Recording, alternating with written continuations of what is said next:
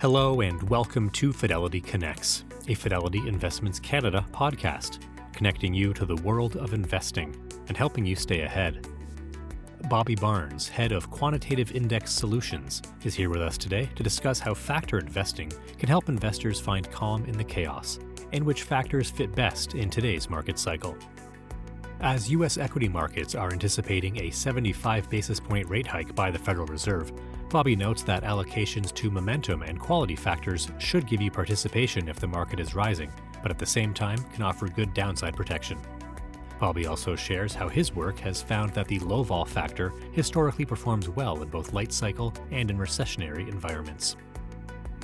Speaking of late cycle, Bobby reflects on housing affordability, where we are in the market cycle, and touts the benefits of knowing one's investment strategy and risk tolerance to not get caught up reacting to short-term market movements. This podcast was recorded on September 9th, 2022. The views and opinions expressed on this podcast are those of the participants and do not necessarily reflect those of Fidelity Investments Canada ULC or its affiliates. This podcast is for informational purposes only and should not be construed as investment, tax, or legal advice. It is not an offer to sell or buy, or an endorsement, recommendation, or sponsorship of any entity or security cited. Read a fund's prospectus before investing. Funds are not guaranteed. Their values change frequently, and past performance may not be repeated. Fees, expenses, and commissions are all associated with fund investments.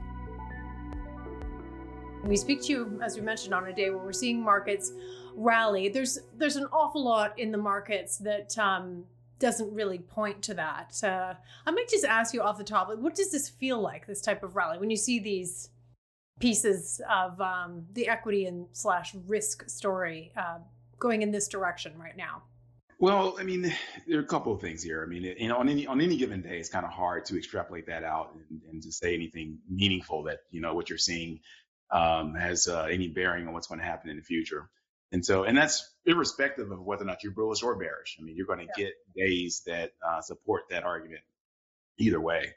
In fact, we had a whole month of this kind of dynamic we're having today back in July, where, we were, I guess, in Q2 reporting, but it was very much risk on, low quality, negative earners, I think, did the best in that month. And it gave some back in August, but then, we're experiencing a day of that. And there's been a couple of days thus far in September like that. So I don't read too much into that. It's part of the typical ebb and flow. As you alluded, my outlook continues to be the same for this year in that it's going to be characterized mostly by economic slowdown. And that's what we've been experiencing. With Q2 reporting, the estimates had come down. So as typical, companies, I think on average beat by about 5% on those lowered estimates. But the real action wasn't in the Q2 reporting. What you really needed to be watching was what was happening to the Q3, Q4, and the 2023 estimates. And those have really started to come down over the course of this Q2 reporting. So that's fascinating, and because it points to exactly what we'll try and talk about a lot today. I mean, I think it's fair to say that we're seeing some high volatility today. So why don't you just tell us ultimately a couple of different factors that we might, flesh out a bit more in our conversation today. But we're definitely watching volatility, right? So if you're looking at a fast factor to kind of deal with that, what might a couple of them be? Yeah, so it's going to be a bumpy ride, especially as we move forward in the second half of 2022. And so naturally, as the name suggests, low vol is one way to smooth out that ride, low vol factor, that is. That being said, there are others that I like in this current environment as well. Momentum, as an example, just to remind everyone what momentum is. It's basically investing in those stocks that have done well over the last 12 months. And so because of that, it's kind of, I describe it sometimes as a chameleon factor. It kind of takes on the characteristics of what has been working. And so with that being said, momentum kind of has a bit of a low vol characteristic now, also high quality, and then just a little bit of value since at the start of the year, we did have a bit of a value run. And so you're kind of finding those quality or low vol at a reasonable price is the way to think about what you're getting with momentum.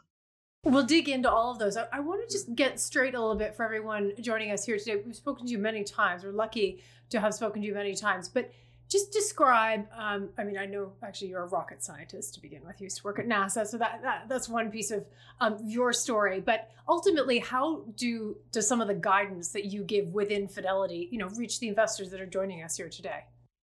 Well, there are multiple ways. I think the first way is through my team's partnership with the Fidelity Canada product team, where I like to say I'm kind of the fixer, if you will. People like to approach me with their tough problems and say, "Hey, Bobby, we want to curate a particular investment solution. Can you help us build it?" And so one example of that would be the metaverse, the total metaverse index and ETF that we launched this summer. And so that's an example where the FIC Fidelity Canada product team approached me and my team with ideas of what type of exposures we wanted to offer our clients, the risk return properties that we were aiming for. And then, as I like to say, my team and I go in our little engine room and then create a process that helps identify those stocks that meet those characteristics. So in this example, we were looking for companies that are emblematic of Web 3.0 and also digital payments, both the traditional digital payments, but then the emerging ones that kind of get into some of the crypto stuff. And so, as a quant, there's the security selection that we have expertise in, but then also, and just as importantly, portfolio construction. And how do you put all those pieces together in a way that is offers our shareholders a superior investment experience. So you and your team, I think there's other rocket scientists too, go into the engine room. This is fascinating to me, and do some of this. Just while we're on the metaverse, I wouldn't mind asking you just to bring us up to date on crypto, actually, because it's something we've spoken to you about in the past. It's obviously at the moment behaving like risk assets. It's not always meant to, but what's your take? How do you look at that?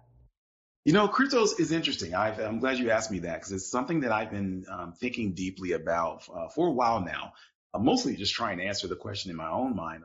What is it exactly? And what I have arrived at after mulling over this for some time is actually, it reminds me a lot of my time back when I was an engineer, working at tech companies and particularly startup companies. And when back in those days, the way that a new company that may not have revenue, as an example, the way that they would compensate their employees would be to give you stock options. Right. And at that time, it's like those options, if you think about it, they were, they basically offered you exposure to the upside in the company. If and when they launched a product and that product was adopted, you would, benefit economically from that. Crypto is kind of the same way. There's, it's not really necessarily being used in a ubiquitous way yet. But if you're owning the tokens now, it's in the same way that, I would have had stock options in this startup company. And if it were successful, that would be a very successful economic outcome. Crypto is kind of similar. If and when, these digital assets get used in a pervasive way in our everyday lives, then that's where the economic benefit will accrue. It's fascinating. And then it could sort of change the way it behaves ultimately, within the markets. And that's, but going back to sort of what you said about the macro environment, I do want to kind of get a handle on how you see things broadly, because it fits into obviously the question of low vol, the question ultimately of looking at momentum, which direction it's going to go in. How do you see the markets? Here we are awaiting, we think, a monster hike from the Fed. We don't know, but certainly enough of the market believes that at the moment. How does this end? So and there's a lot to unpack there, because you can also, there's the story that here in North America, but then we can have similar conversations about Europe, emerging markets. So let me just start with the U.S. and we'll see where we go from there. Yes, the market is, I think, anticipating another 75 basis point hike. Some people like to split hairs between, is it 50 or is it 75? But I echo back things I've said before, which is that the magnitude doesn't matter as much. It's really, so is it going up or is it going down? The way to think about it. And it's because what you're really after is the cost of money going to be more expensive than it was before or less, and that's going to have economic implications. And so that being said, there's if I kind of set the context, because, it really became part of our conversation mostly in the last 6 months. But even prior to that, if your listeners might have heard me before, the cost of money had been rising already, if you're looking at the 10-year Treasury. And those moves have an impact on earnings and economic activity, but with an 18-month lag. And so, and I say that, emphasize that to make the following point, which is that there's a lot of back and forth about whether or not there's going to be a Fed pivot. Yes, there is. And the market really seems to be, there seem to be very confident voices in both directions, actually. Sure. Yeah. And, and I won't get into that fray, but what I will highlight, which may be illuminating, is that even if the Fed did pivot today, they said, we're not going to do the 75 basis point hike. The benefits of that won't happen until 18 months later. And so we've already have to pay the piper for the increases in costs or money that we've already experienced. And so that's where we are today, and that's what feeds into my outlook for this year and into 2023, continuing to be one of a more defensive posture. Right. Okay. Fascinating. So we've spoken about this before a little bit. Again, from a factor perspective, the place we are in a market cycle, if it is some version of a slowdown or in fact something closer to a recession, and we don't really know, the positioning is pretty much the same that you would suggest. Is that right? Yes. That's also right. People, I don't concern myself that much with making the distinction between an economic slowdown or a recession, because the prescription from a factor performance is the same either way. As it stands today, our asset allocation team, who I subscribe to very strongly, they suggest that we're solidly in late cycle right now, which is characterized by slowing growth. So positive growth, but at a slower rate. And so when you look historically at the factors that tend to do well in such an environment, it is momentum and quality in particular. But they are more neutral. They found more neutral benefits from low vol. But from my work, I actually would extend the prescription to include low vol, because it kind of does well in both late cycle and in recession. Interesting. Okay. And so just flesh out a little bit sort of as you say, the asset allocation call, or, what else do we need to be ready for? We spoke about the cost of capital. Does that necessarily translate into defaults? Again, what types of things does this positioning sort of help ballast against, essentially? Yes, that is correct. We'll start with your defaults comment. So it does help inoculate you against those. The other thing to keep in mind about slowing growth and or recession is that where we are right now, we're at a place where, and it may not feel this way, but we're at a place where things are as good as they get. If you look at things like say corporate defaults, where they're at lows. We look at unemployment, we are at or near lows, and that's always the case before we go into recession. Every cycle, we go look at all of them and look 12 months before, things were as good as they get, and then started to unwind. And so because of that, that's why you want to have the defensive positioning, because there's this concept of downside capture, which is something that I speak with our portfolio managers a lot. And the way to think about downside capture is you want to minimize the probability or amount that you will lose money. And the reason that is, if you indulge me, I'll share with you this following thought exercise. If you have an investment and it goes down 50% and it goes up 50%, many laypersons might think that you're back to even. But trust me, I'm the rocket scientist. If you do the math, you're actually still down, by a lot. And which means that downside capture is worth more than upside capture. And so having that balance in your portfolio helps you maintain what we call dry powder, so that when you get to the part of the economic cycle where you should take more risk, you've got the capital available to deploy that. So I'd love you to comment again within sort of the macro discussion of signals of what you see and what ultimately leads you to work with the types of factors that you're pointing out. It really is the unemployment situation, because it seems like a positively but weird situation. How do you read unemployment at the moment, and ultimately how it fits into sort of the macro discussion?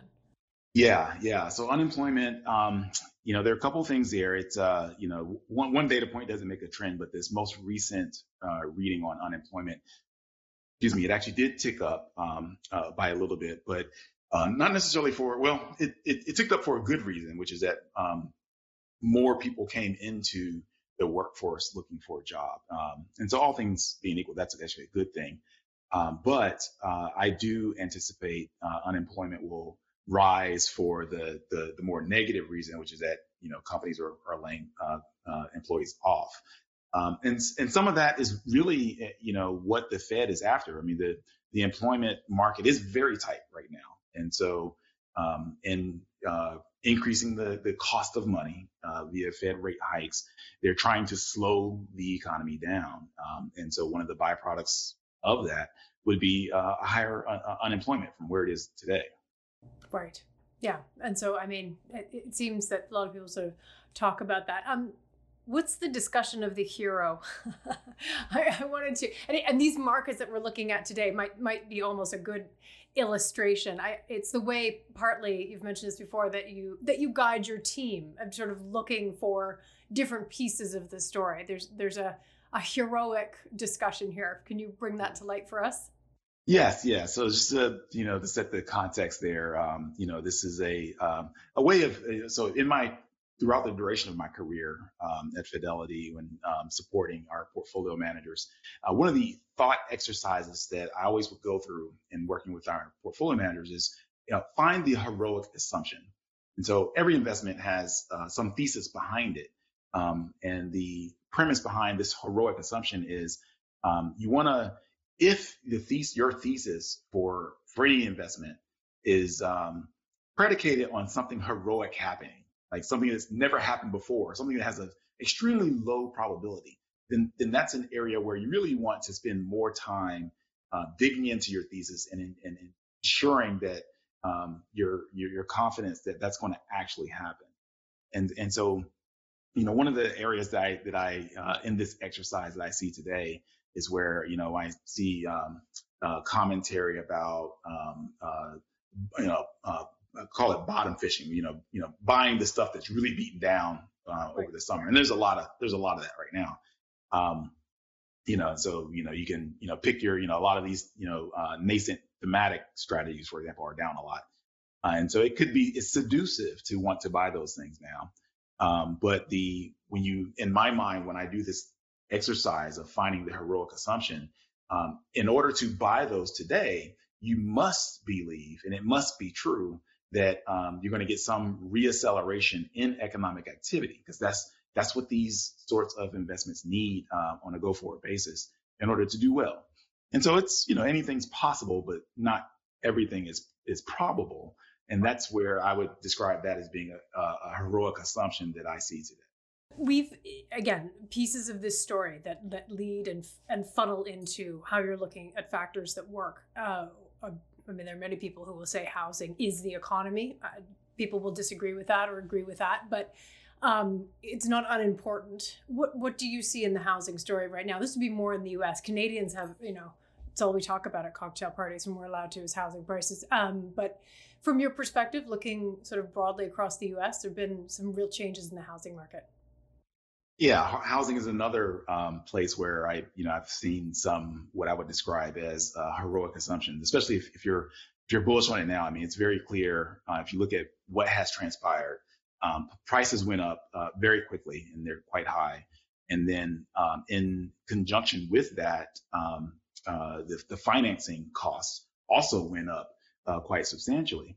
And so where we stand today with housing is actually pretty mind-boggling. It's when you look at the affordability. So affordability needs to take into account both pieces. What's the price of the house, but then also what's the financing cost. We are at a point today in the U.S. At affordability that's well beyond where we were at the financial crisis, back in the 2008, 2009 era. That being said, I do want to make this other point, which is that even though affordability is very low based off of that metric, I don't necessarily see as much risk with respect to housing as we had back then, because back in those days, we did have a lot of what we call poor borrowers, where they had bad credit scores. I don't even know if the banks were even taking credit scores for some of these borrowers back then. So we're not in that kind of environment, and don't expect your house to depreciate by 25% or whatever the case may be. But I do think there's going to need to be some normalization, and that's going to probably come from a decline in house prices. And so it's likely to be something more moderate than what we experienced, but a decline nonetheless. So, and we know the link to that, the increased cost, the affordability question on housing from those two different sort of perspectives. It goes to the consumer's ability to spend ultimately. I think the last time we spoke, you were looking at, one of the proverbial canary in the coal mine of inventories, going back to the consumer, the discussion there. They've built up the goods services divide and discussion of where the economy is going. We know well. Is there any update that you would share on that? Is there still some way to go on that particular story for consumer stocks?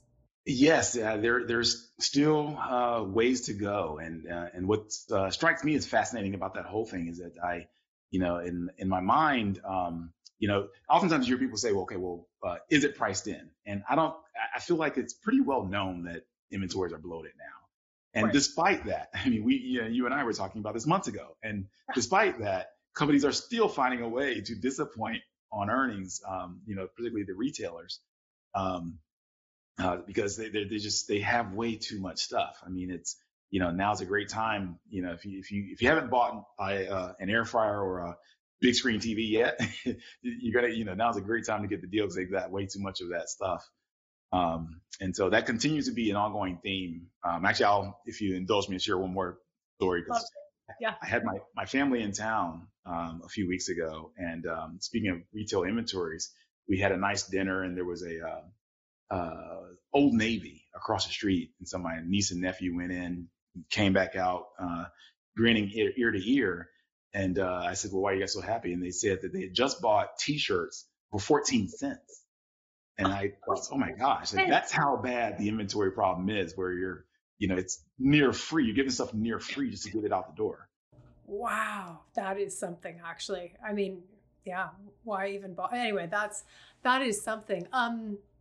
Again, so that is the picture that you're getting. Wasn't there sort of an interesting story that you might tell us also about just the consumer's ability to buy? I think this was a cars example, actually, that I wanted to ask you about, of just, how many cars ultimately globally are bought and sold. And you had learned this lesson. It goes kind of to the TV story, the T-shirt story, I think years ago, right? Yes. And this is kind of another, heroic assumption exercise as well. So this was a conversation that I was having with one of my colleagues last summer. And so, when I, started in this business 14 years ago, one of the things we did with our analysts at the time was that every quarter we got one-on-one sessions with Peter Lynch, who's, one of the greatest investors of all time. And so I was, fresh out of Harvard Business School, and I think it was literally my first meeting with him, and we were talking consumer, and we got to talking about autos. And he said to me very simply, he said, "Bobby, all you need to know about autos, there's a set number of cars that gets purchased on a yearly basis." This is globally, or like just in the U.S. or? Mostly, I think our conversation was revolving around the U.S., but I think it extends to global as well. It's a number, and there's some small variation around that number, but it doesn't really change materially. Right.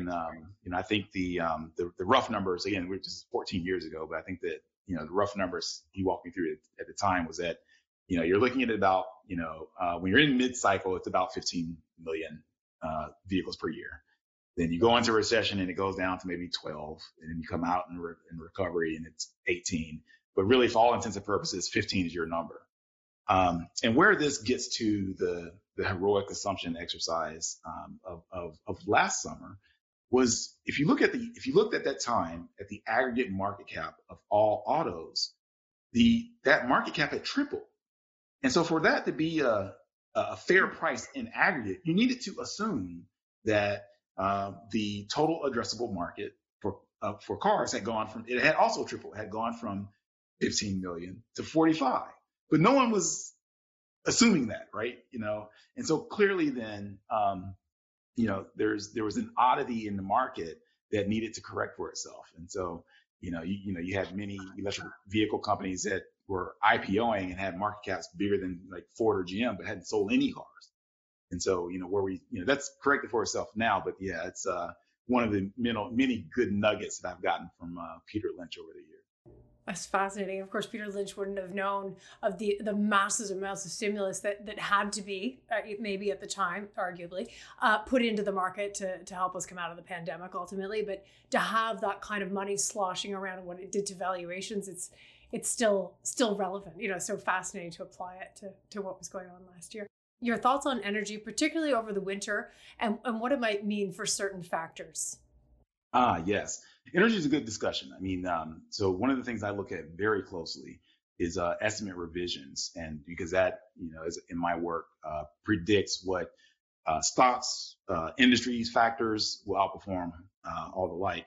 And so year to date, energy's estimate revisions have been spectacular and just consistent. I mean, every month, the EPS revisions for those energy companies continue to rise.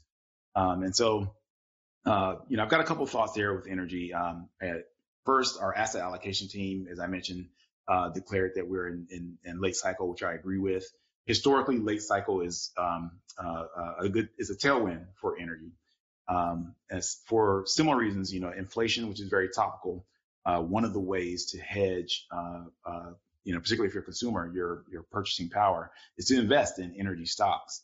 And so that continues to be a tailwind as well. And so as we look into the fall, which gets to the crux of the question, I continue to think that energy will continue to do well. But that being said, what most concerns me, if any, about energy is if and when we do get into a recession, because at that point you will get lower demand. And from my work, usually when you've got demand destruction, be it economic activity or the like, energy doesn't do as well. But for now, I think energy is in a good place. That's great. So what do you want to leave people with? This is a moment. We're watching markets do what they're doing right now, and I think you said, things look really good. Which, what then? How do you position when things look really good at this point in the cycle? Yeah, well, I'll leave our audience with, and something I say a lot, that the best strategy is to pick an approach and to stick with it. And so there's a lot of inclination to follow the market gyrations and try to react to it on a micro basis. That doesn't typically end well for anybody. And so as we've talked about in our discussion, allocations to momentum, low vol and quality, that's going to give you participation, if the market is rising, but at the same time offer up some of that downside capture or that downside mitigation. And so that's going to be a prescription that will allow you to avoid the behavioral bias of wanting to try to time the market of when I'm going to sell out and raise cash or get back in. That's a very tough game, and very few people are able to do that well. It is a pleasure to speak with you. Have fun at the Bruno Mars concert tonight, by the way. Will do. I look forward to it. Have a fantastic time. Bobby Barnes, and all the best. Thank you for joining us. Thank you. Thanks for listening to the Fidelity Connects podcast. If you haven't done so already, please subscribe to Fidelity Connects on your podcast platform of choice. And if you like what you're hearing, leave a review or a 5-star rating. You can visit fidelity.ca for more information on future live webcasts, and don't forget to follow Fidelity Canada on Twitter. Thanks again. See you next time.